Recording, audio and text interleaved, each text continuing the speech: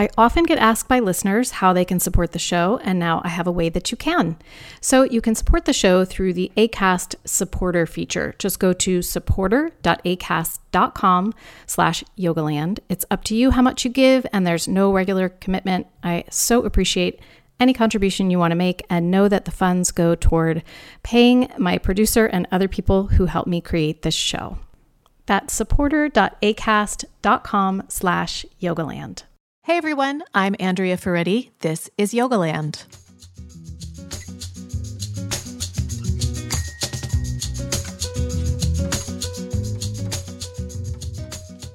Before we start the episode, I have a few announcements. The first is that Jason's 2023 online course schedule is up on our website. So if you're interested in studying with Jason online, you can go to jasonyoga.com/schedule, and you'll see all of the different offerings when they're being offered, and you can sign up on the wait lists or even register. Right now we have The Art of Beginners open, and sequencing is open on an ongoing basis as well. The other announcement is that I've started a community over on Substack. I don't know if you're familiar with Substack, but I've discovered it in the past couple of years and I really love it. And it's been very exciting for me to start a new creative project. And it's a great way for me to be able to actually connect with those of you out there in the community without having to use social media.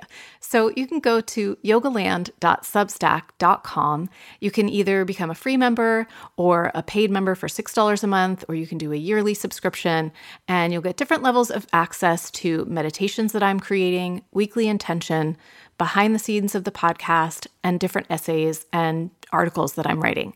I'm also going to be starting more community engagement with paid members. So that's something I'm really genuinely looking forward to. You can go over to yogaland.substack.com. And if you sign up, be sure to download the app, because the app just makes it really easy to read things on your phone and to discover other great writers on there as well. Thanks for listening, and onward with the episode. Today, my guest is Jill Miller. Jill is the author of the new book, Body by Breath: Science and Practice of Physical and Emotional Resilience. In all likelihood, you are familiar with Jill. This is her 5th time being on the podcast. The first time she was on, I think we talked about her first book, which is called The Roll Model, ROLL. It's a little play on words. She's good at those. But to offer a little bit of background, Jill is the co-founder of TuneUp Fitness Worldwide and creator of the self-care fitness formats Yoga TuneUp and the Roll Model Method. With more than 30 years of study in anatomy and movement, she's a pioneer in forging relevant links between the worlds of fitness, yoga, massage, athletics, and pain management.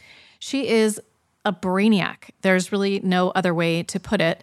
And this book spans so much, and you will learn so much from it. You'll learn so much about the nervous system, about the fascia, about the vagus nerve, about your emotions and the connection between your emotions and your proprioception and interoception, about pain management, about some ways that you can help yourself if you're experiencing long COVID, and of course, most importantly, about the breath and how you can work with your breath to continue to create and compound emotional and physical resilience.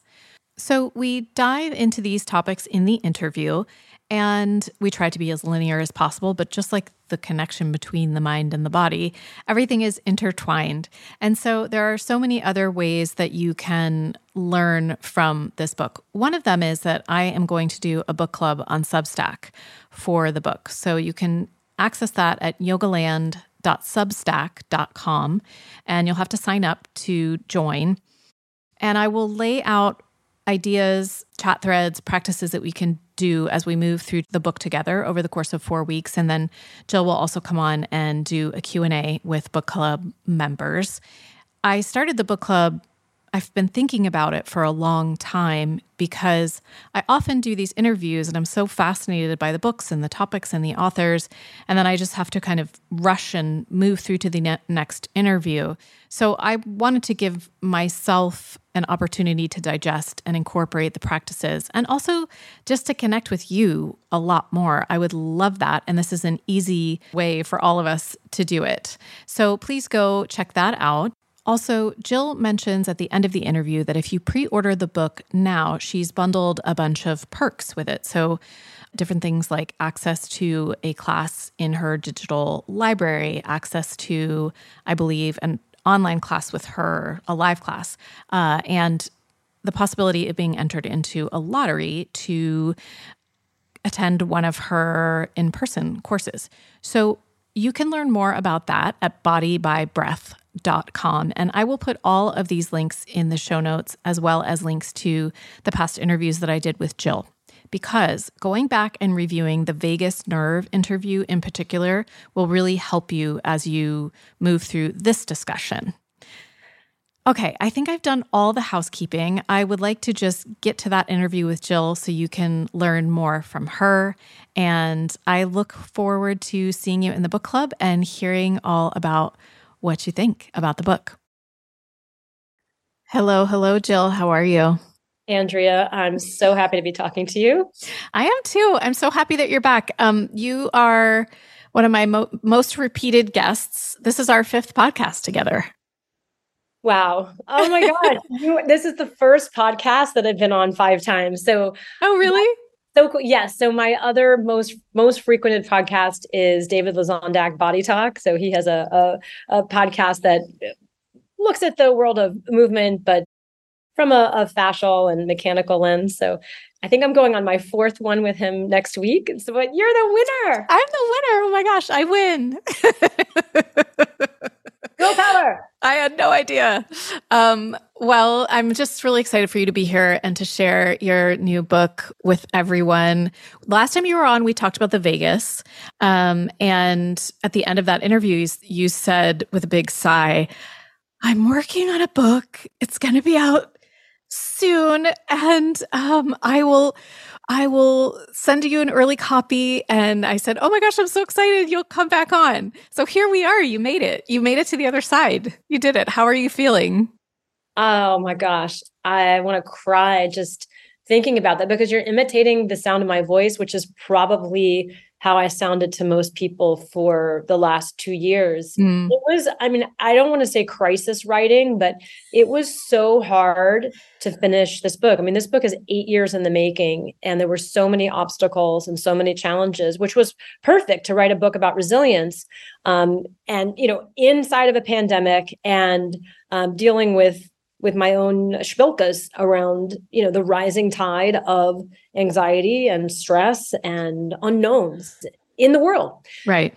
So it was very, very difficult to bring that book to completion.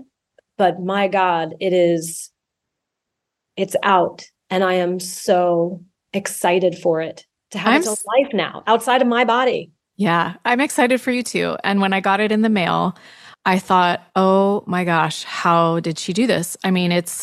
It's a tome, it's an opus, it's a masterpiece. And I don't say that lightly. I really don't.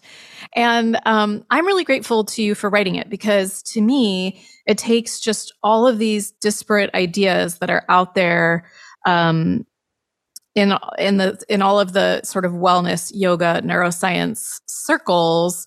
And it puts everything together in a very cohesive way, and in a very detailed way. And yet you also kind of broke it up into very digestible. There's lots of sidebars. There's lots of inroads to getting into the content. There's lots of imagery.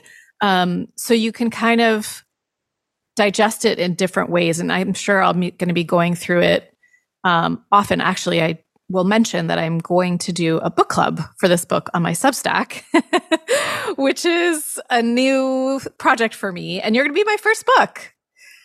Oh my gosh. To me, that's like winning the Mega Millions lottery, statewide, multi-state lottery. I am so honored to have this book selected for that opportunity and for that visibility and for that analysis, especially through your incredible mind and your observation. So I'm so humbled. I told my publisher yesterday and my husband, and we were like, my face was cracking. I was so high all day. Honestly, thank you. Of course. It's really the perfect book to start with, because when I do these interviews, I prepare for them, I work really hard on them, and then it's just gone for me and I have to move on to the next project. And this will really allow me and everyone else to digest all of this information that you've put together over time, over weeks, and to discuss it and do some of the practices and talk to you about it. So I will put information, you guys, at the end of the podcast about how to join the book club. But yeah, like I said, it's just Sophia saw me reading the book this morning and said, "You have to interview her today. Mommy, do you have to read that whole book?" And I said, well, I do, but at the same time, I'm just going back and forth through the chapters. So we were kind of talking before this that I would love to know, and I know this is going to be hard to summarize, but I think it's always helpful for people to know the writer's intention. So I would love to know when you decided to embark on this project, and I'm sure it changed and evolved over time as things do, but what was it in you that felt like, I have to get this out into the world? So this book has always been on my mind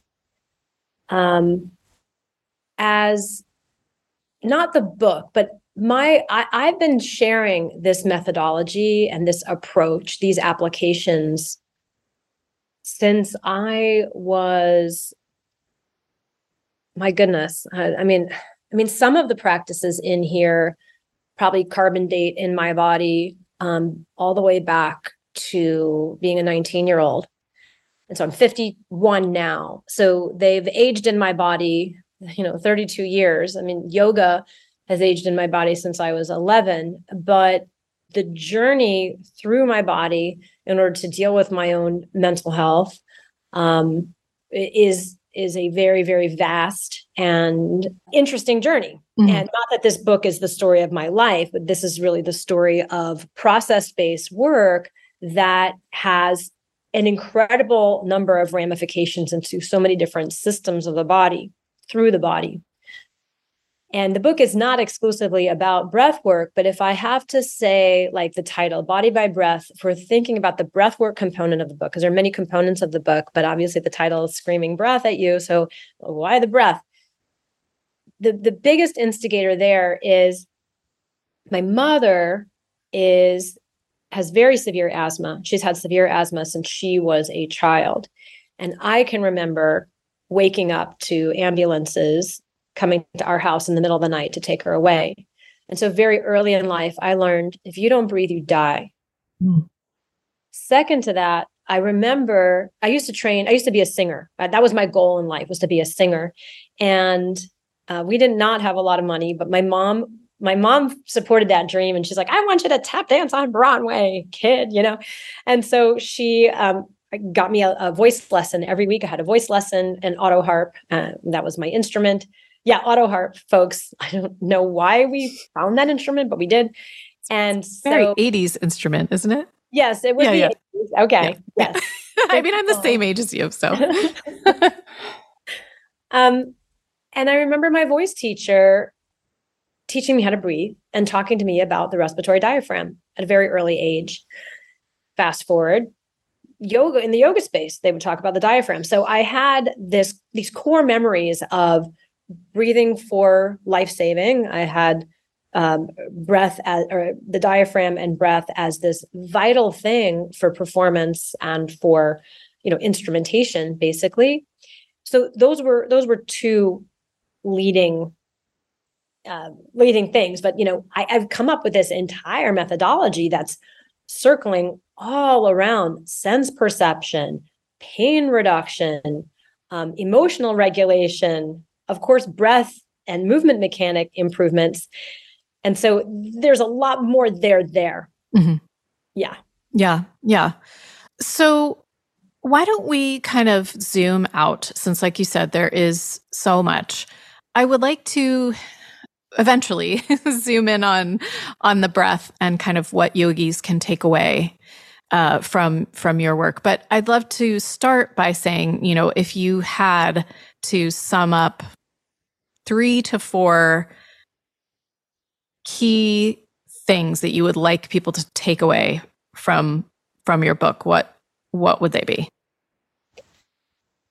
I would say that mental health is a body-wide phenomenon. It doesn't live in your head.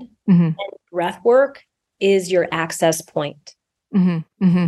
That's one for sure. So, okay. So let's unpack that.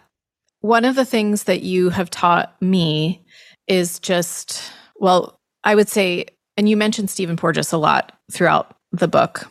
Mm-hmm. And so I think you and Stephen Porges have been the biggest influences on the way that I think about mental health. I've, obviously doing yoga for as long as I've done yoga, like I understand embodiment and I understand that there is the mind-body connection. But look at you two have kind of clued me into the actual literal connection between the brain and the body through the nerves and the nervous system and the vagus nerve. So when you say, mental health is not just mental, what does that mean for you in the way that you want to help people care for themselves or in your own self-care practices? I'll talk through a little bit of my own personal history. So around age 11, 12, so I was an overweight kid. I grew up super fed, super chubby, super not a big mover, big reader, not interested in anything physical at all. I mean, I walked the dogs, read my books, played with my dolls, ate a lot of Oreos, a lot of hamburgers, fast food, that sort of thing. And I started getting teased a lot, especially in 6th grade. I was the shortest kid in the class and the roundest kid in the class, and I had really big, thick glasses. And something must have happened. Something did happen during 6th grade. My mom brought home the Jane Fonda workout and the Raquel Welch yoga video. May she rest in peace, by the way, Raquel Welch, an amazing actress, an amazing pioneer in the yoga space. I would not have ever practiced yoga at age 11 had it not been for her production of True Health or True Beauty. I think her first video was called True Beauty, but it was actually the Bikram series. Yeah, I remember that. Yeah. Yes. And we lived off the grid in a solar home in Santa Fe. So we didn't have TV. So if we were going to watch something, it was going to be a video. So my mom brought home these videos and we started to do them together. And they were very difficult. I mean, I was so, unconditioned, deconditioned. So was my mom. But my mom fell off after about 2 weeks, but I didn't. I became absolutely obsessed with them and became compulsive in needing to practice them every single day. And if I didn't, I was a mess. Coupled with, I started starving myself. So what I now know, I spiraled into orthorexia, right? Over-exercising, under-eating. And then I just developed this insatiable interest in the human body and read everything I could. I also was very aware that I was actually spiraling into an eating disorder because I remember checking out books from the library about anorexia, reading about anorexia, but not knowing how to help myself. In the meantime, doing these videos were very soothing to me, very helpful in a chaotic house. And when we lost that house, my family went bankrupt. We had lots of divorces and all that kind of 70s, 80s drama. So, I guess I'm not sure if I've told the story on your podcast before. I imagine that I might have. By the time I got to college, I was not starving myself, but I was throwing up instead. So my eating disorder transitioned to bulimia. And during freshman year of college, I went to an open house at a massage school, at a shiatsu massage school. And I volunteered to be the volunteer. The teacher asked for a volunteer to demonstrate something. And so I went into the middle of the circle. And I remember the teacher placed his palm on the center of my abdomen. And no one had ever touched my belly before, except maybe when I was a kid. I mean, I just don't ever remember somebody touching my abdomen. And I remember feeling these waves of warmth and pleasure and floating and falling and being held, everything, and tears, like everything all at the same time. I just remember for the first time in my life feeling this unbelievable sense of connection and bliss through my abdomen. Fast forward, just put a button on that. Fast forward, I am not feeling pleasure or bliss or anything in my core. Typically, I'm just busy throwing up or over exercising to not feel what's inside of there. And my roommate in college was pre-med, and I managed to help her get enrolled in the Pilates class in the dance school. I was in the performance school there. And so I knew how to get her to be able to enroll in that. It was all dancers in there. But then there was my pre-med best friend who, we shared a room together, got her in there. And she would always complain about being sore after these Pilates classes. And I was never sore. I was just like, because I was just limbing it. I was using other parts of my body to make it look like I was contracting the right things, but I just never felt anything. I was just a big blank space in my center. And so I was doing work study. I was doing work study everywhere during college at a yoga studio near the campus. And I remember telling the yoga teacher that I couldn't feel my abs. And I knew that was like, I should be sore because the Pilates department is very good instruction. Everybody else is sore. I'm not sore. Not like I'm some superhero of strength. I told her that I couldn't feel my core. And so she showed me this tool. It's a Iyengar prop that was a bean bag shaped like a hamburger bun. And it was used for headstand, I think. I think that's the tool that they used for headstand. But she said, lay face down on it, on your belly, and breathe. So she did a belly bolster with you. Yes. That's what they called it in Iyengar. Yeah. Yes. But this really, it was like laying on concrete on top of tattered viscera that are not used to deep touch, nor are they used to being heard, seen, or felt within 1,000 miles, because I couldn't be further away from connecting to them. And so for the first time in my life, or for the first time on this journey, I started to feel my own visceral pain. And I also started to feel the emotional pain at the center of my being. And this was when I finally started to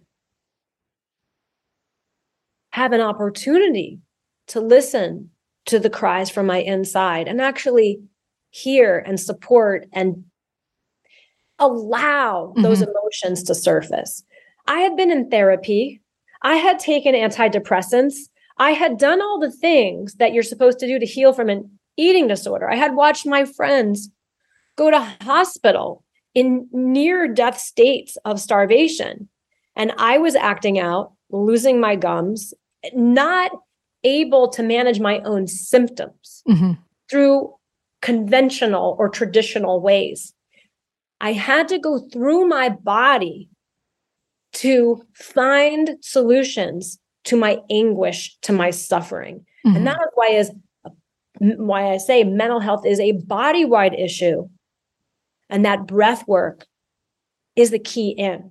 Now, I'll add to that, obviously, it's not just breath work. I'm doing pressure-based work, which is a huge element. It's a huge part of the compound pharmacy within Body by Breath is, and by the way, we don't use concrete sand tools, very soft, squishy, tender touch tools to be able to pressurize different parts of the body to awaken them, to provide biofeedback so that you can tune in and listen. So that's a little bit of that origin story. And then these practices, what I've found is doing abdominal massage or these type of listening exercises, they scale in so many different places. It's not just people with suffering from eating disorders that can benefit from this. People with low back pain, people with challenges of being stuck in some of their upper breathing mechanics, not allowing their diaphragm to have full range of motion and so on. So there's a lot droplets that I just... Yeah, I mean, it's really interesting. I so relate to the story of not being able to feel your body for a very long time and how hard that can be on your mental health. I don't my story is not exactly parallel. I didn't have an eating disorder, but I had an anxiety disorder, undiagnosed from as long as I can remember. And let me just interrupt you, because though they're connected, yeah, right? So that the anxiety disorder, or whatever classification, it'll manifest in a different system. Sure. This is the digestive system and some other unmet systems, same expression of this anxiety, right? Absolutely. No, 100%. And I did that similarly, went to therapy when things were breaking down for me. And it certainly helped me a lot to be able to, the cognitive piece, to be able to manage the thoughts, or to manage.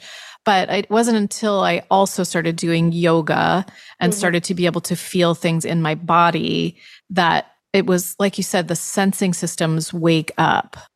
And when the sensing systems wake up, you can then respond more appropriately for yourself. And this is a section of your book that was I just hooked into so much, which is talking about proprioception and interoception and their relationship, and how important that relationship is. So yeah, I wonder if you could just lay that out for people a little bit, and then we can go in further into that piece. Yeah. Your body thinks and feels. The language of your body is sensation. And many bodies are challenged with being able to interpret those sensations.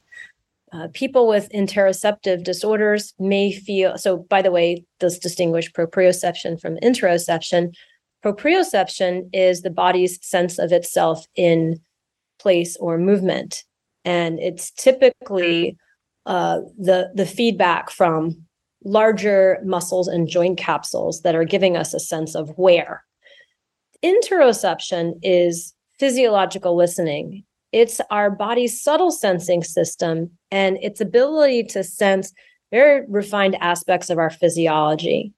And it's a more broader interpretation right now, as I understand it. Bud Craig, Norm Farb, these are two of the most eminent worldwide researchers on interoception. And so they're the parts of the body, or the systems that relay via interoception, are your sense of airflow moving in and out of your lungs, the movement of blood, the need to urinate, the need to void your bowels. Sensation of hunger. Yeah, visceral feelings. So feelings within your guts, right? So the feeling of, say, satiety, hunger, sexual desire, and even your emotions, the feeling of your emotions, the sensation of the feeling of your emotions, like your heart alights, or that sinking feeling in your gut. These are all via the lateral thalamic pathway in the spinal cord, and these are interoception. So proprioception has to do more typically with motor control and motor sensing, and our interoceptive inputs are also zinging and binging into different emotional centers in our brain. And so those feels are, they're both physical, but they're also that kind of that emotional tone. So I like to summarize it as my body thinks and feels. And disorders of sensation can make you very inappropriate in interactions with people, but they can also be very sort of inappropriate with yourself. You start, chewing on your lip to the degree that you injure yourself, or you can't stop yawning or swallowing, or you can't tell that you fully finished peeing. You leave the bathroom, you're like, I think I need to pee some more. And you go back in.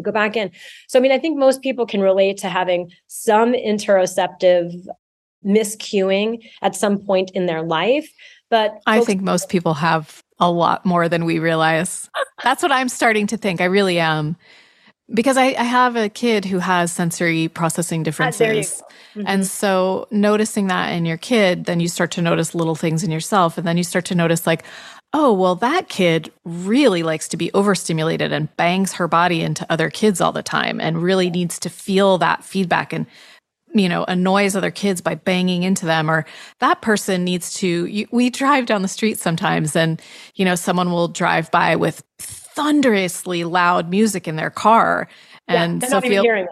Right. And Sophia will say, why do they do that? And I say, well, just because, just like you are overly sensitive to that sound, they might be undersensitive to that sound, and they feel like they need that to feel balanced and alive. I just think it is so much more present than we imagine, which is why like what you're teaching is so exciting to me, for us to all have more of that awareness. Yes. And so for some people that like, it's so interesting, because then there's exteroception, right? So there's the inputs from the outside to the in, which would be, sound, but the vibrations of sound, we can discount the vibrations of sound as both a external and an interoceptive cue, right? Because the person that loves that booming sound, it might be auditory, but it also might just be, their body loves the feeling of those vibrations, skin all the way up to, to tickle them in all their wonderful cells all over the body. So it's a vast spectrum. And I like seeing it as a spectrum of stimulation. But, the book really does help people whose interoception has been on the dimmer to amplify interoception. Now, I'm a person whose interoception is unfortunately way too acute. So I hypersensitized myself, or perhaps I was already hypersensitive and then I dulled myself with the eating disorder. I mean, this is something for my therapist to decide. Sure. But if I'm analyzing myself here, right? I just think it's really interesting that this dial tone, for me, I use my work to amplify certain interoceptive things, but then I know that for me, for balance, I have to also do a certain amount of outside to in work to make sure I don't lose myself in myself, right? Because you can, right? Yes. So one thing that I think is really interesting is that my understanding is that people who tend to be more flexible, and I'm not going to use the word hypermobile because that's a whole other thing I'll get into in another podcast. Police are going to get on. I know, exactly. And I'm going to have someone on to talk about hypermobility. I'm going to have Libby Hensler on. I wrote the forward to her book. I knew that because I've read her book, so that's why I mentioned it. But those of us who tend to be more flexible actually tend to have lower proprioception. In other words, we need more input into our joints and muscles to feel our body. And so making that connection with the work that you do on the balls is really cool, that by doing this work, you can just start to wake up the centers, not to mention make yourself feel better, because people who have lower proprioception love to be hugged or snuggled into things, or like, with kids, you can wrap them up in a yoga mat and tell them they're a burrito, and then like, squish the beans onto the burrito and swipe the sour cream onto the burrito, and they love that. It feels so good. So It reminds me of doing that for adults, like a lot of the work that you do. That's in the book. There's body burrito. Oh, I didn't know that. I missed that. One of the exercises in the move. Yes, there's so many fun exercises where, yes, you use different inventive pressures to give your body a sense of boundary. And that is one of the things that bodies on the hypermobility spectrum really crave, is a sense of centering, right? And a sense of anchoring, because the looseness in their fascial tissues and the poor communication of the muscle spindles, so those are stretch sensors within the fascial tissues, are just not as loud as people who have more restrictive tissue. And so they're just really not getting a clear sense of place. So their body doesn't feel like it has boundaries. And that can lead to anxiety. Anxiety, of course. You don't course. know where you begin and where the world ends. It's very, very complicated to navigate the I inside of the greater other. So I really appreciate, I got tingles all over my skin just saying that out loud. So for bodies that really crave stability, getting grounded, pressures against the wall, pressures with fabrics or with rubber mats or rubber tools like I use, are really great way of, giving you a sense of place in your body, but also stimulating those mechanosensors, the muscle spindles and areas within the joints that are going to give the sensory motor map a place of, here I am. This is concrete. I'm concretizing and elaborating on the sensory motor homunculus versus this other sort of emotional interoceptive right. that we're talking about. So these are different, not that they don't talk to each other, but different. That is why there's also a move chapter in the practical, so that you can find those tools that give you a sense of place and that make your body feel safe, safe and sensed. Safe and sensed. So would you say, just going back to the proprioception and interoception relationship, and it's funny when you said, this is for my therapist to sort out, because it is really complex. And I'm trying to think for myself, like similar to you, I was always a deep feeler, but I think the problem is that I couldn't delineate between the feelings. So I kind of wonder, when we wake up our proprioception, does it help us clarify our interoception? I mean, I don't know if there's an answer to that or not, or if you've thought about that, but is it that when we get more proprioceptive feedback through the balls or through the work that we do, we then are able to sense those interoceptive cues more sensitively, like we're more sensitive to them? I don't know if I can answer that via a specific scientific mechanism. I might need to call my friend Eddie Olm, who's one of my favorite colleagues that deals with reflexes. I think he'd probably have a really great answer. Science of touch. You got to look him up on Instagram, Eddie Olm. Maybe bring him on to talk about the body as it relates to reflexes, both proprioceptive and interoceptive. I'd have to deflect that question. But what I would say from experience, the ability to tolerate unpleasant feelings or the ability to tolerate pleasant feelings, I think is a stress threshold that happens through knowing oneself, through feeling a general sense of safety in the body and in the world. And so, if your body is lacking a sense of resilience because it is weak, overstretched, or your environmental community, you don't feel safe in that, I think tolerating the feelings from inside your body are difficult. And that brings us back to Dr. Stephen Porges and the facility of co-regulation. Knowing that you have others to bounce your feelings around with and off of that are safe. And this is why, many people hire therapists and need therapists, to be able to reflect back at them their insides.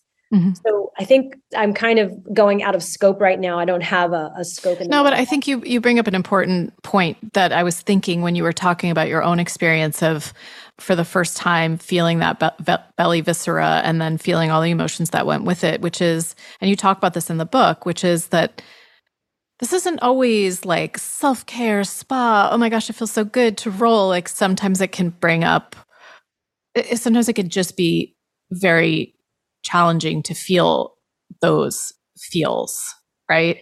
Yes. On the flip side, what I mentioned before, some people have an intolerance to feeling their own pleasure, and they have an intolerance to feeling bliss. Right? That it's hedonic tone, the ability to withstand pleasure, and the ability to withstand happiness. So for many people, as soon as things go right, they're just like, when's the next shoe going to drop? Right. So there's those feelings of internal bliss. Many people doubt that or find those problematic. One of the themes throughout the book is this book should help you build your parasympathetic endurance. And now to the yogis listening, you're like, wait, first of all, what is that? So parasympathetic, sympathetic. So sympathetic and parasympathetic are part of our autonomic nervous system. This is, as soon as you start to engage in activities, your heart rate rises, your muscle tone rises. This is sympathetic tone. Parasympathetic tone is heart rate slowing, breath rate slowing, muscle tone decreasing. And generally you engage in yoga practices, you're doing sympathetic based work, a little mix of sympathetic, parasympathetic, but all towards the effect of, oh man, I really need to relax. I really need to help my anxiety. I need to chill. And at the very end of class, you get this dessert called Shavasana, right? And by the time we get to Shavasana, hopefully the class has been structured in a way that you're like, I'm really able to give over. I'm just totally relaxing here. But there are many bodies that when they get to this point of this total release, this surrender of sympathetic tone, that their body actually starts to spike into a sympathetic overload, fight or flight, fidget, agitated state. This is called relaxation-induced anxiety, by the way. And so for many people, the challenge of enduring stillness or enduring a parasympathetic experience sets off an unknown and probably unappreciated and unwelcome cascade of amplification and anxiety. So I went off of the happiness and the pleasure thing. I'm spinning into this parasympathetic endurance. Yeah. I came across a statistic when I was researching the book that it's estimated now with the pandemic and the results of post-pandemic that up to 53% of people live with relaxation-induced anxiety. Wow. Meaning that when they start to go over into the parasympathetic sides of things, they start to get agitated. They start to get anxious, that they're not really able to persist within their biologically given relaxation response. Why? Well, that again, that's something, a puzzle from their childhood, from trauma or, localized environmental things that aren't allowing for them to feel safe enough to let go. So this is a particular interest to me. And I see this in lockstep with the ability to tolerate pleasure. Anyway, I find relaxation very, very pleasurable, but I think it's also because I was trained into it at a very, very early age. A lot of my core memories were being in Yoga Nidra and having amazing experiences as an early and young yoga practitioner. But the tools in this book are geared towards, many of them are geared towards people that have this difficulty, that their tolerance for relaxation has been maligned by some insult, by some injury, by something that's happened within their nervous system that isn't really allowing them to rest. Their sleep isn't restful. They grind their teeth, legs are twitching, never feeling like you're going into deep sleep. And so many people are wearing readers now on their, my husband has the Oura Ring, that you're actually able to get these readouts on what is the quality of my deep sleep and so on and so forth. So all this to say that I think it's really important that these folks, as well as everybody, has options for stimulating their parasympathetic nervous system that may not look like meditation and that may not look like the stillness of Yoga Nidra. I like that a lot. Can I answer questions that weren't asked? I don't mind if you did. We both probably have mommy brain, and I'm not even sure if I could go back. But I think you're getting to an important point, which is that that for those who I think, and it's funny. I teach meditation. I love meditation, but it took me a long time to just be able to sit and meditate in the middle of the day. Like it took me decades. And I always had to move ahead of time to get to that place of being able to sit and relax. I think what I asked was, what I asked was related to the extreme discomfort that people can feel when they start to feel their body and when they start to feel the emotions that can come with feeling the body, right? And so it's sort of a chicken and egg thing. Who knows if they're feeling the emotions because it doesn't matter. When they're starting to do some of the work that you suggest, and if it feels uncomfortable, like what are some things that they can do to manage that discomfort? One of the 5 Ps, and I believe I discussed the 5 Ps with you when we did the Vegas podcast. Yes. I have this outline of 5 Ps of the parasympathetic nervous system. And the 5 Ps are really the programming model. And the first P in order for programming is perspective. And so what the perspective is a mindset, or in the yoga space, we call it Sankalpa. And that Sankalpa is a top-down host for the body-based experience that's about to happen. Right. And Sankalpa ideally is a very welcoming Sankalpa, like I am listening. Mm-hmm. I'm here for you, Jill, if I'm talking to myself, or I'm here for you, small intestine, or I'm here for you, psoas. It's something that you're inviting. All of me is welcome here. Like Right. that's another Sankalpa or mindset I love. All of me is welcome here. And so what that does is it gives you an opportunity to have this dialogue, because the language of the body is very pre-verbal. It's not like, okay, Jill, here's how I'm feeling today.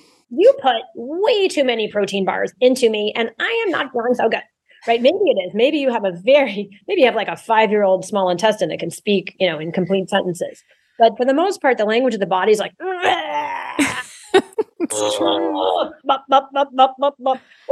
whatever it is for you. I can't be your translator, but it's important for you to make that connection so that you can be the translator. And by the way, what's the cable that is the transmission cable for all this? It's the vagus nerve.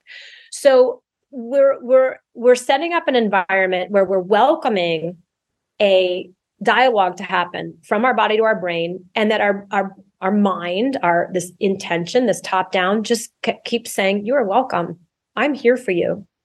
I hear you. I'm here for you. I want to have this relationship with my body. I want to learn to trust you. I don't want to malign you. I don't want to put you in jail anymore. Put you in, tight pants so that, I dominate you, like whatever the thing is.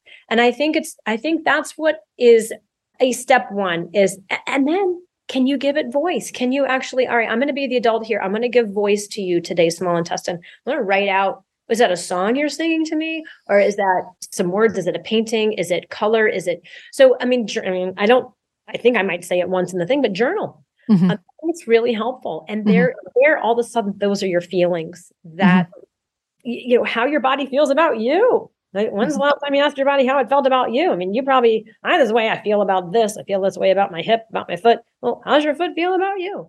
Mm-hmm. So it's really about creating this dialogue, this playful, fun, welcoming space for that dialogue to begin. Mm-hmm, mm-hmm.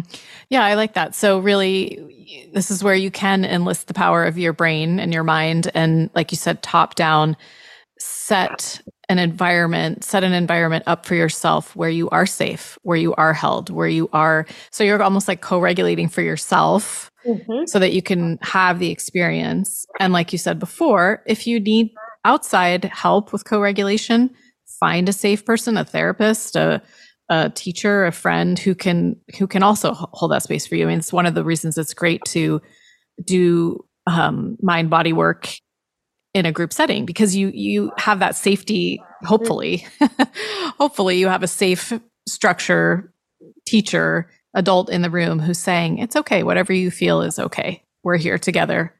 Just keep breathing. Just keep moving. Just keep staying with it. Yeah. Yeah.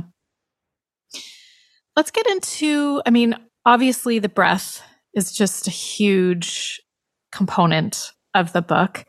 Can I just put one more thing? Since the question was about, well, what do you say, or what can somebody do if, with this relaxation induced anxiety, or if they find themselves in the state again and again? Well, I would say, let your body play, let those parts play, and invite them in a playful way to do different novel things. And sometimes you give that part a toy to play with enough, it gets bored of it, or it gets tired of it. And then it finally feels like it's okay to not need to raise its hand, constantly and make you move and make you fidget. And so that's why there's so many really fun, and when I say fun, I mean novel. I don't mean like everything's going to make you laugh, but there's just surprising ways to coax your body to play with different movements, different pressures, different positions, different breath practices, different mindsets that ultimately I think help to placate and support these parts that are riddled with anxiety. I just feel like they can't cope with being silent or still. Yeah. So that's a big part of the book. And you offer so many different options, which is great. Like there's so many different inroads for the work that you're doing that you have photographs of in the book and illustrations and all of that. So that's great. So I'm very curious as to how you feel like, obviously we do breath practices in yoga, we do pranayama. Some of it is more formalized practice, but I think more commonly in a yoga studio space, people might do simple ujjayi breathing, or they might do occasionally some nadi shodhana, occasionally some, skull shining breath. I'm blanking on what that's called right now. Kapalabhati, sorry. I'm like, Shitali, it's not Shitali. But what are some things that you would love for yoga people to take away from the respiratory sections of your book? One, that a nose to lungs experience of breath is not all there is to experience of your breath. I mean, your brain is the central generator for respiration. And there's some really interesting science, specifically by Dr. Jack Feldman, that I talk about the pattern generators of breathing within the brainstem, both for inhalation and, surprisingly, there is a part of the brain that governs exhalation. This is relatively new science that I didn't know about either. It's pretty amazing. But that there are ways to experience breathing that truly go beyond just that pathway of nose to lungs. And I want yoga folks to recognize how vast that territory is. Typically in a yoga class, you will be told to breathe. I mean, that's one of the most amazing things about yoga in general, is that they've been using pranayama for epochs. And the creativity within yogic breathing is exceptional. Some of my formal training was in Bihar School of Yoga Techniques, and they are very, very keen on the bandhas. So lots of dynamic movement of the respiratory diaphragm, different, positions to access pelvic floor, throat, and so on. But not necessarily exercises that manipulate the ribs in all the magical ways they can be manipulated in order to impact the health of the lungs as well as the spine. Let me say more succinctly, in the book, I detail what I call 3 zones of respiration. These zones of respiration are the stuff below the diaphragm. That's zone 1, and that typically is our most calming zone of respiration. There's zone 2, which is the thorax, the rib cage itself, which is more our amplifying zone of respiration. We need that for sport. We need that if we're trying to actually protect our guts from anything that may be coming towards it. We stiffen our guts, and then we have to manipulate the ribs. And then zone 3 is the stuff above the collarbones, the head, neck, and face. And we use that in case of emergency. That's when we are starving for air or we're out of breath. You'll see people hike their shoulders up and really struggle to get breath in. That's the asthma breath. That's the breath I grew up watching my mother do. And it's the breath that I most, try to avoid doing as a regular practice, just because it elicits a massive stress response throughout the human body. So in Body by Breath, I detail all of the different muscles that are involved with these different zones of respiration and what it means to the vagus nerve, what it means to the nervous system, your brain, body, ability to tolerate stress or to create stress.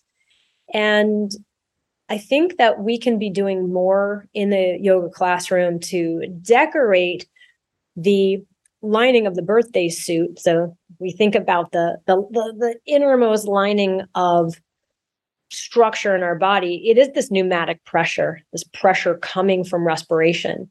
And I certainly have been in lots of classes that utilize breath to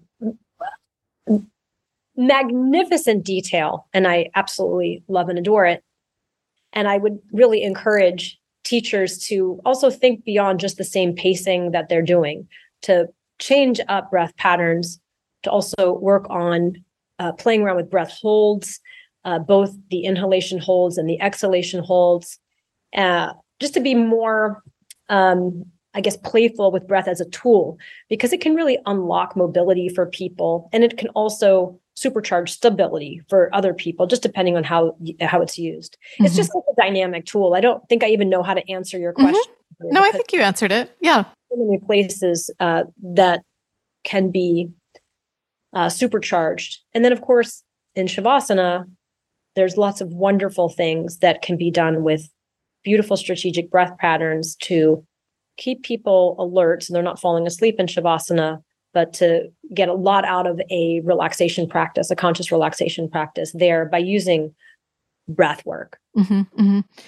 I like that you use the word play and playful. I think that's a great mindset to have, because I think we just have so many must-dos in our life and in our healthcare hygiene and practices. And so to think of this as like, these practices are generative, they're going to create more joy. And if you can kind of approach them from a place of playfulness and experimentation, and using all of the experimentation that you've already done and laid out for people, that makes it sound really fun. And I like that. How about, well, I would love to know what your daily practices look like. And I'd also love to know, I mean, I do think that for those of us who practice at home, we might spend more time on breathwork and pranayama, but in the classroom itself, again, it's like five minutes probably at the most. So just in terms of length of time, let's say, how much time do we put in to really start to see some benefit?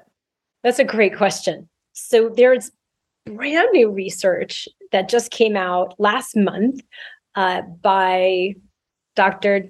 Daniel Spiegel and Andrew Huberman, their labs up in Stanford, and a number of other researchers, really did the work to analyze 4 different breathing strategies to look at their impact on anxiety. Have you heard about this? No. Oh, I'm so excited to share it with you, because it's like, okay, well, what everybody wants to, well, what's the minimum I need to do to get something out of a breath practice? And it looks like, based on what they did, 5 minutes over the course of a month is profoundly significant for reducing anxiety and improving positive affect, improving positive emotion and outlook, as well as slowing down the heart rate, the resting heart rate. It's very, very beneficial. And so the different breathing practices they looked at, one was cyclic sighing. So cyclic sighing it's like Viloma Pranayama. So love that one. Oh my God. I love it. So happy. It's like my favorite. It's probably the one the most. But in the yoga space, in Viloma Pranayama, we do it with a 3-step breath. And in fact, in the book, I call it 3-step breath. But cyclic sighing is slightly different. It's one giant inhale with a second topper. So after you reach your maximum inhale, you pause for a moment, and then you top it off with another little sniff of air, followed by a long, slow exhale, either out through your nose or mouth. And so they had their cohort do that 5 minutes a day for a month. The second test, or the second breath practice they tested out, was box breathing. So box breathing is like Samavriti Pranayama, where you have equal amount of breath on each phase of your breath cycle. So they first measured out people's CO2 tolerance. By the way, the CO2 tolerance test is in Body by Breath, is beautiful work done by my friend Brian McKenzie, analyzed by Dr. Andy Galpin. And so it's wonderful that they're using this now, like it's now published. Yay. But anyway, so they measure the CO2 tolerance of these people, and then they do a breath practice that's, like 4 count inhale, 4 count hold, 4 count exhale, 4 count hold, just based on what their tolerance is. And they did that for 5 minutes. The third breath sequence was cyclic hyperventilation, where you take very rapid 30 count of breaths, followed by a sustained hold at the end of exhalation.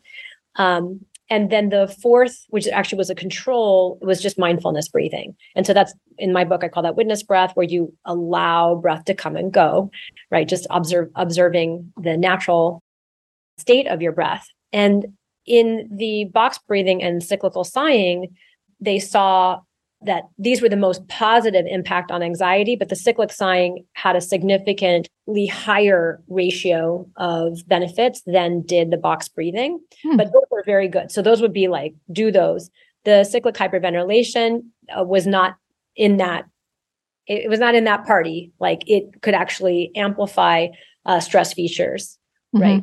To me, makes a lot of sense. I know a lot of people who love doing that style, which is also more commercially called Wim Hof breathing. And for some people, it really does help them to sort of slam them into a parasympathetic state. But for other people, it's actually like, combing a cat's hair backwards. It's just like, it's so arousing that it works in the negative for them. I just left a class this week where they were doing it at the end of class, doing the Wim Hof method of breathing, and I couldn't withstand it. Yeah, it's really interesting how pervasive that's become. And people love it, and that's fine, but it didn't work for me. Yeah. Yeah, I mean, this is something that we could talk about in terms of the marketing and branding of yoga. Like yoga breathing, like when people think of yoga breathing, they think of something that's very cooling and relaxing. And then Wim Hof breathing is stoking the sympathetic system, right? So in my book does have one cyclic hyperventilation exercise. It also happens to be the exercise that has a half a page of warnings prior to it. There's no other exercise that has a half a page of warnings that I felt like obligated from, just being prudent and making sure that people didn't have, would become aware of, well, what are these reactions I'm having doing cyclic hyperventilation that are related to offloading too much carbon dioxide. Okay, that's another podcast. So your question was, how much breathing do I need to do? And by the way, the mindfulness breathing, very, very helpful, but it wasn't reducing anxiety to the level that the cyclic sighing.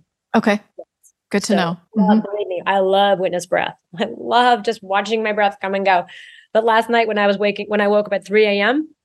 and I was watching my breath come and go, I thought, you know what? I should probably do some cyclic sighing right now. And, which I was, my husband's next to me. I'm like, oh my God, I don't want to wake him up. A little of friction in my nose. I was like, oh no, I can hear my breathing. Anyway, so you can see why I need breath work, people. You can hear how amped up I get when I talk about this stuff. So minimum dose, 5 minutes. But here's where I'm coming from is you can actually compound that 5 minutes by adding additional parasympathetic features to it. What would those be? So I could do cyclic sighing. And by the way, in the book, I call this the chocolate chip breath. I wrote this breathing strategy out for my daughter who succumbed to very terrifying panic attacks at age 6 when the pandemic hit. Just started having these, I could see it as her parent and as someone who teaches breathing. I could see what was happening to her. Not surprising. I mean, lots of small children had a variety of symptoms that were related to all the unknowns in the universe. And so seeing it in my daughter was just so sad. That's and hard. So the way I taught it to her was that you're smelling this warm plate of chocolate chip cookies and you want to fill your body with that scent of chocolate chip. And then once you think you're full, hold your breath for a moment, let the chocolate chip scent just sink in, and then steal another extra sip of that scent. And then exhale and let it go either with a sound or out through your nose. And so I call that the chocolate chip breath, but it's cyclic sighing.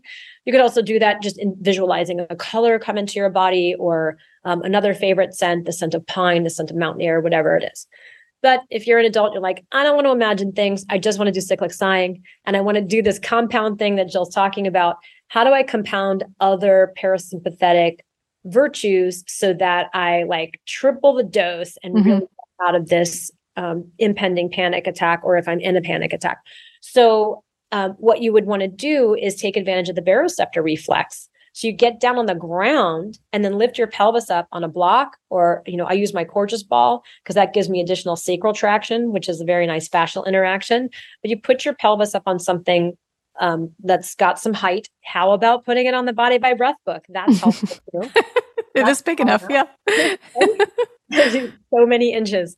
And when your pelvis is higher than your heart, which is higher than your head, that's going to start a cascade that sensors in the side of your neck within the carotid that are governed by the vagus nerve, they start to sense that too much blood is actually coming towards your brain.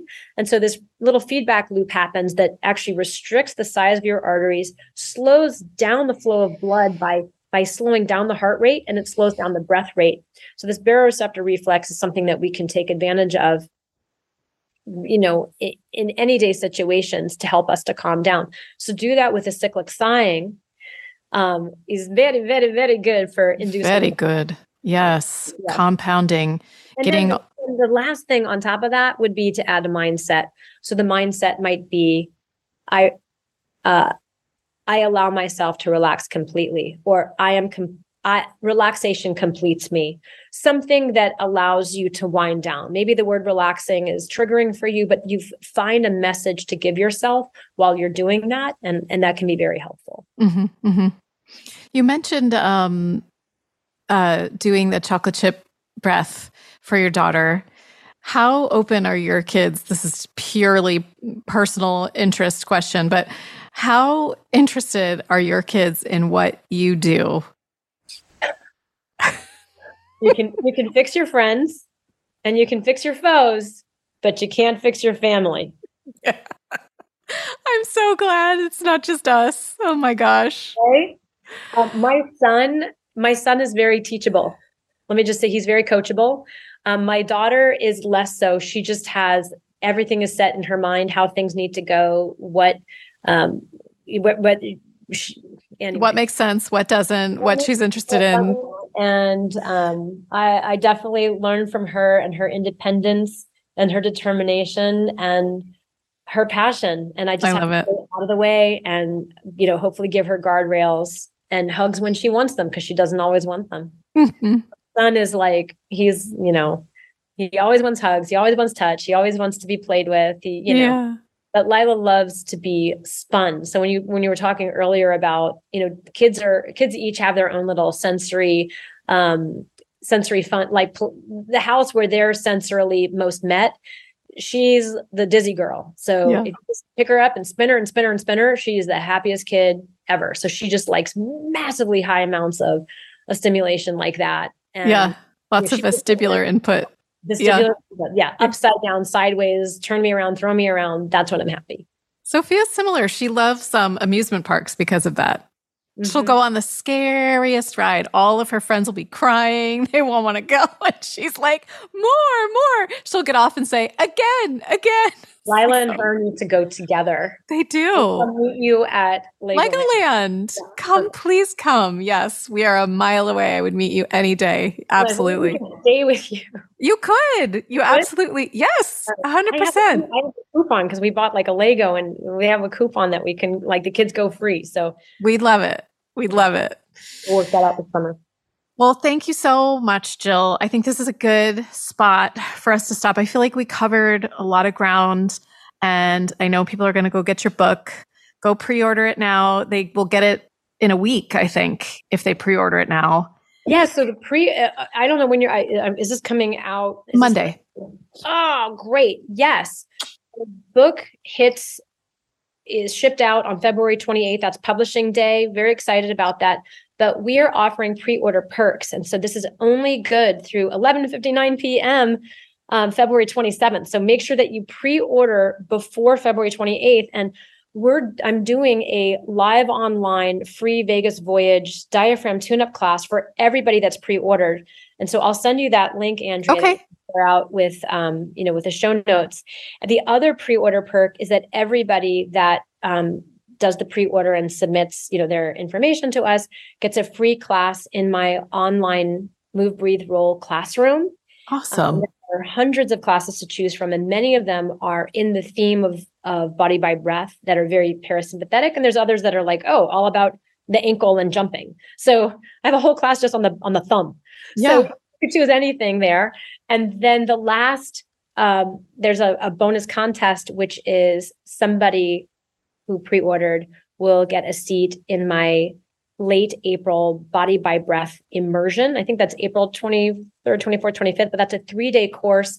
It's a certification, it's a practitioner course where there are obviously Yoga Alliance credits, and there's also IAYT, International Association of Yoga Therapists. Amazing. For that 3-day course. And that really that's the course that is the complement to this book. So the course will teach you how to do program design for yourself, for your community, and also coach you in a million different ways of how to make recovery sexy. Like, you know what I mean? Like how and how to be able to excite your communities about the value of recovery and what that does for your overall health and for performance. Mm-hmm, mm-hmm. So, sorry, you might have mentioned this, but is there a specific link they need to use to pre-order for those perks? No. So the pre-orders can be done through whatever your favorite bookseller is. Okay. Amazon, Barnes and Noble, Target. For my non-US and non-Canadian folks, Amazon is not yet selling to you only the digital copy. So to get the hard copy, there's a thing called Book Depository with free worldwide shipping. And so that's what we've been recommending to people, is that they use Book Depository, because they'll ship it to New Zealand, to Australia, to Indonesia, Asia, Africa, Middle East, all over Europe, South America. So please check out Book Depository, because they definitely will be shipping the book on the correct date, and it's free for worldwide. Like that's huge. Yeah, absolutely. Trying to get my book. I have a number of folks in Iran saying, I can't get your book, but the book's not out yet anyway. But I guess there might be some zones where they don't have shipping, but I hope that we can, figure that out for everybody at a certain point. Yeah, work around that. Okay, great. And you'll have the link. It's on, I'll just tell you, you just find it on we have a website called bodybybreath.com. When I decided to write the book 8 years ago, the title came to me immediately, and I said, let's buy this, URL. So it's bodybybreath.com, and you'll be able to scroll down, learn more about the book. And then also you can see the perks, and then also the link to be able to submit your information to receive the perks. And by the way, if you can't take the class, the live class, it will be recorded and available to everybody for 30 days following broadcast. Okay, great. Awesome. Okay. And then just the one last question is, what is your practice like these days? Well, I'll tell you, my most coveted practice these days is actually singing. And it's something I talk about in the book a little bit. But the act of singing is an extended exhalation plus vibration through all of the bones and fascial tissues of the entire body. And I have found it to be one of the most regulating practices for me. In the book, I don't teach singing, but I certainly work with a lot of vocalists. And having come back to singing after being away from it for a couple of decades, that's a whole other story. But it's part of my bulimia didn't allow me to excel in the art that I loved the most, which was singing. I watched so many of my colleagues in college just surpass me, because I was having so many vocal problems related to my mental health issue, which was part of the bulimia. So anyway, I dropped singing, but I picked it back up during the pandemic. And I knew that the work worked for singers because I had been working with singers, but I just hadn't been trying it out on myself. So my personal practice looks a lot like rolling with Coregeous balls, especially on the thorax, and working through, I would say, zone 1, zone 2, zone 3, especially zone 3, because the zone 3 is those stress muscles of respiration that turn on just from holding a cell phone day in and day out, or being in forward head posture at the computer. So I'm always doing things to make sure that my head is on top of my body instead of in front of my body. Doing really fun breathing work with double Coregeous balls. That's my new thing right now. I love using 2 Coregeous balls on my rib cage, my abdomen, my chest. There's a bunch of double Coregeous ball practices in Body by Breath. And I will say that those came out of necessity. During the early pandemic, I was so freaked out like everybody else. And I just discovered this, what I would call a 4-handed massage, sticking 2 Coregeous balls in the sides of my lower back. What I call the lateral raphe release. It's on my Instagram feed. I've reposted it a million times. But this lateral raphe release, coupled with very, very small spinal movements, became the most soothing, get me back to one, get me out of drama movement that I've literally ever conceived of, ever. So I'm like so in love with double Coregeous ball stuff. Anyway, so I'll do that, and then I'll use 2 Coregeous balls on my chest, and then I'll do vocal work. And to me, that's like, that's my parasympathetic practice right now. That is the sweet spot. I'm with you. I used to sing too, and it is incredibly soothing. Therapeutic. Yeah, therapeutic. You're reminding me of that. I don't know. Maybe a little inspiration here from you, Jill. Well, let's sing together. So we've got 2 things to do together. We got Legoland and we got karaoke. That sounds so good. Sounds so good. We can even sing at the top of the roller coaster if we have to. I won't be on the roller coaster. You'll be on the highlight. Okay. All right. I can I'll do with Asher because he's too short for the roller coaster. So. Okay. All right. I can manage. Okay. All right. Well, thank you so much, Jill. So good to talk to you. Likewise. Thanks so much for listening, everyone. I will put show notes at yogalandpodcast.com/episode 289, and you will find there links to past interviews with Jill, links to how to buy her book, how to find out about her book tour, and how to join the book club, where her book is the very first selection. I should also mention that the book club is quarterly. I do not want to rush through things. I don't want any of us to feel like we are in over our heads reading yoga and mindfulness and meditation books. That would kind of be counterintuitive, right? So we're not going to do that. We're going to take our time and absorb things and learn together. As always, if you enjoy the podcast, please share it or write a review or give it a rating and just tell your friends about it. It's really helpful, and it keeps me going to see that you are all out there listening. Okay, everyone, thank you so much. Until next week, enjoy your practice.